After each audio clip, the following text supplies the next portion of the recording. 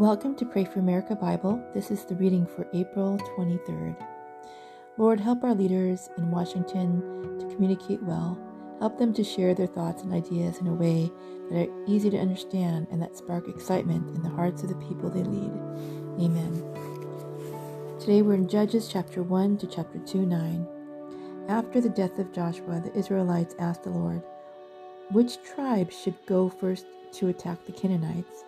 The Lord answered, "Judah, for I have given them victory over the land." The men of Judah said to their relatives from the tribe of Simeon, "Join with us to fight against the Canaanites living in the territory allotted to us. Then we will help you conquer your territory." So the men of Simeon went with Judah. When the men of Judah attacked, the Lord gave them victory over the Canaanites and Perizzites, and they killed 10,000 enemy warriors at the town of Bezek.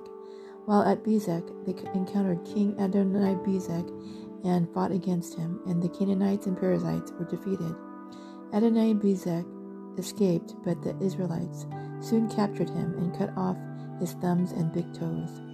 Adoni-Bezek said, "I once had 70 kings with their thumbs and big toes cut off, eating scraps from under my table.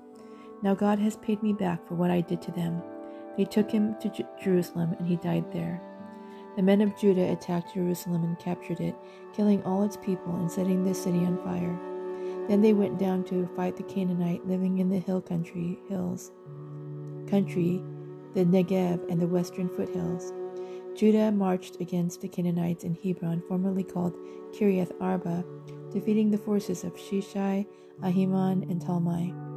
From there they went to fight against the people living in the town of Debir, formerly called Kiriath Sefer. Caleb said, "I will give my daughter Achsah in marriage to the one who attacks and captures Kiriath Sefer." Othniel, the son of Caleb's younger brother, Kenaz, was the one who conquered it, so Achsah became Othniel's wife. When Achsah married Othniel, she urged him to ask her father for a field. As she got down off her donkey, Caleb asked her, "What's the matter?" She said, "Let me have another gift. You have already given me land in the Negev. Now please give me springs of water too."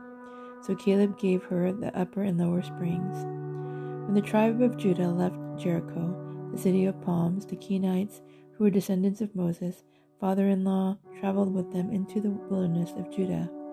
They settled among the people there, near the town of Arad in the Negev. Then Judah joined with Simeon to fight against the Canaanites living in Zaphath, and they completely destroyed the town. So the town was named Hormah. In addition, Judah captured the towns of Gaza, Ashkelon, and Ekron, along with their surrounding territories. The Lord was with the people of Judah, and they took possession of the hill country. But they failed to drive out the people living in the plains who had iron chariots. The town of Hebron was given to Caleb as Moses had promised, and Caleb drove out the people living there, who was descendants of the 3 sons of Anak. The tribe of Benjamin, however, failed to drive out the Jebusites who were living in Jerusalem. So to this day, the Jebusites live in Jerusalem among the people of Benjamin. The descendants of Joseph attacked the town at Bethel, and the Lord was with them. They sent men to scout out Bethel, formerly known as Luz. They confronted a man coming out of the town and said to him, "Show us a way into the town, and we will have mercy on you." So he showed them a way, and they killed everyone in the town except that man and his family. Later the man moved to the land of Hittites, where he built a town. He named it Luz, which is its name to this day. The tribe of Manasseh failed to drive out the people living in the Bethshan, Tanakh, Dor, Ibleam, Megiddo, and all their surrounding settlements, because the Canaanites were determined to stay in that region. When the Israelites grew stronger, they forced the Canaanites to work as slaves, but they never did drive them completely out of the land. The tribe of Ephraim failed to drive out the Canaanites living in Gezer, till the Canaanites continued to live there among them. The tribe of Zebulun failed to drive out the residents of Kitron and Nahalal, so the Canaanites continued to live among them. The Canaanites were forced to work as slaves for the people of Zebulun. The tribe of Asher failed to drive out the residents of Akko, Sidon, Elab, Akzib, Helba, Aphik, and Rehob. Instead, the people of Asher moved in among the Canaanites, who controlled the land, for they failed to drive them out. Likewise, the tribe of Naphtali failed to drive out the residents of Beth Shemesh and Beth Anath. Instead, they moved in among the Canaanites who controlled the land. Nevertheless, the people of Beth Shemesh and Beth Anath were forced to work as slaves for the people of Naphtali. As for the tribe of Dan, the Amorites forced them back into the hill country and would not let them come down into the plains. The Amorites were determined to stay in Mount Heres, Aijalon, and Shalbim. But when the descendants of Joseph became stronger, they forced the Amorites to work as slaves. The boundary of the Amorites ran from Scorpion Pass to Selah and continued upward from there. The angel of the Lord went up from Gilgal to Bochim and said to the Israelites, I brought you out of Egypt into the land that I swore to give you your ancestors, and I said I would never break my covenant with you. For your part, you were not to make any covenants with the people living in this land. Instead, you were to destroy their altars. But you disobeyed my command. Why did you do this? So now I declare that I will no longer drive out the people living in your land. They will be thorns in your side, and their gods will be constant temptation to you. When the angel of the Lord finished speaking to all the Israelites, the people wept loudly. So they called the place Bochim, which means weeping, and they offered sacrifices there to the Lord.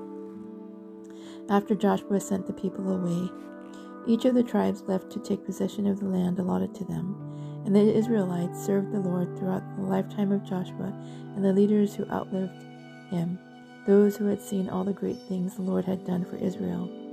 Joshua, son of Nun, the servant of the Lord, died at the age of 110.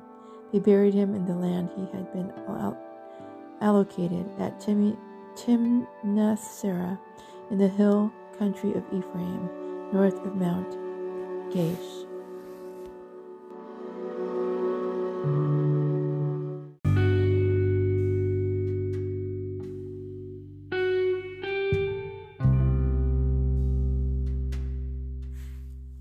Luke chapter 21:29 to chapter 22:13. Then he, Jesus, gave them this illustration. Notice the fig tree or any other tree. When the leaves come out, you know without being told that summer is near. In the same way, when you see all these things taking place, you can know that the kingdom of God is near. I tell you the truth, this generation will not pass from the scene until all these things have taken place. Heaven and earth will disappear, but my words will never disappear. Watch out, don't let your hearts be dulled by carousing and drunkenness and by the worries of this life. Don't let that day catch you unaware like a trap, for that day will come upon everyone living on the earth. Keep alert at all times, and pray that you might be strong enough to escape these coming horrors and stand before the Son of Man. Every day Jesus went to the temple to teach, and each evening he returned to spend the night on the Mount of Olives. The crowds gathered at the temple early each morning to hear him. The festival of unleavened bread, which is also called Passover, was approaching. The leading priests and teachers of religious law were plotting how to kill Jesus, but they were afraid of the people's reaction. Then Satan entered into Judas Iscariot, who was one of the 12 disciples, and he went to the leading priests and captains of the temple guard to discuss the best way to betray Jesus to them. They were delighted, and they promised to give him money. So he agreed and began looking for an opportunity to betray Jesus so they could arrest him when the crowds weren't around. Now the festival of unleavened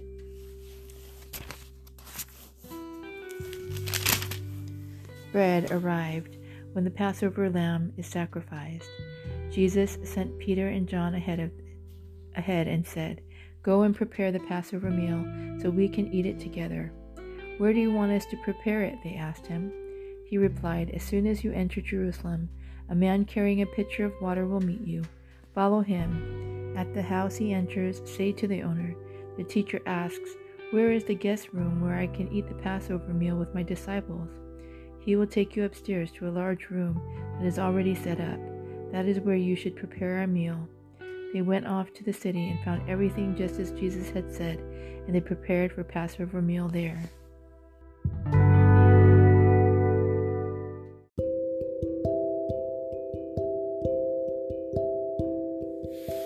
Psalm chapter 90 to 91:16.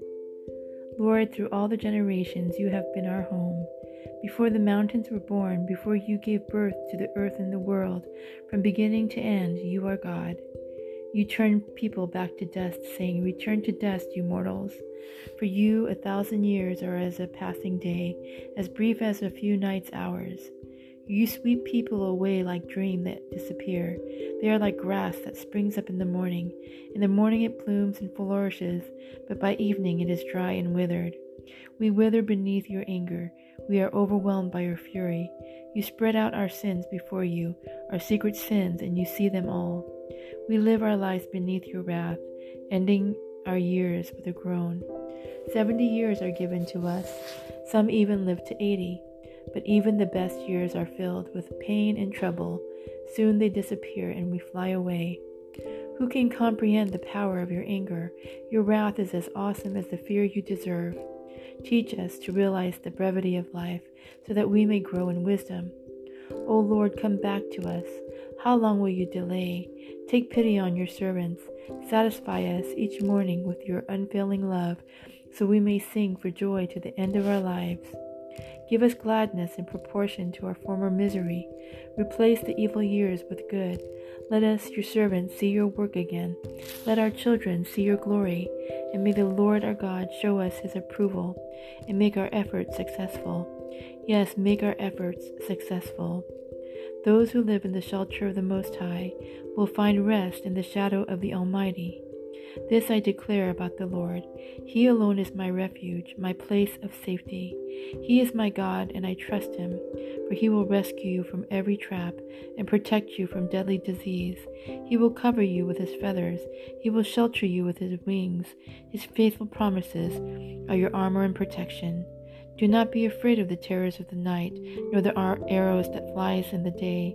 Do not dread the disease that stalks in darkness, nor the disaster that strikes at midday. Though 1,000 fall at your side, though 10,000 are dying around you, these evils will not touch you. Just open your eyes and see how the wicked are punished. If you make the Lord your refuge, if you make the Most High your shelter, no evil will conquer you. No plague will come near your home, for he will order his angels to protect you wherever you go. They will hold you up with their hands, so you won't even hurt your foot on a stone. You will trample upon lions and cobras. You will crush fierce lions and serpents under your feet. The Lord says, I will rescue those who love me. I will protect those who trust in my name. When they call on me, I will answer. I will be with them in trouble. I will rescue and honor them. I will reward them with a long life and give them my salvation. Proverbs chapter 13, 24-25. Those who spare the rod of discipline hate their children.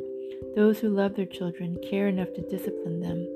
The godly eat to their heart's content, but the belly of the wicked goes hungry.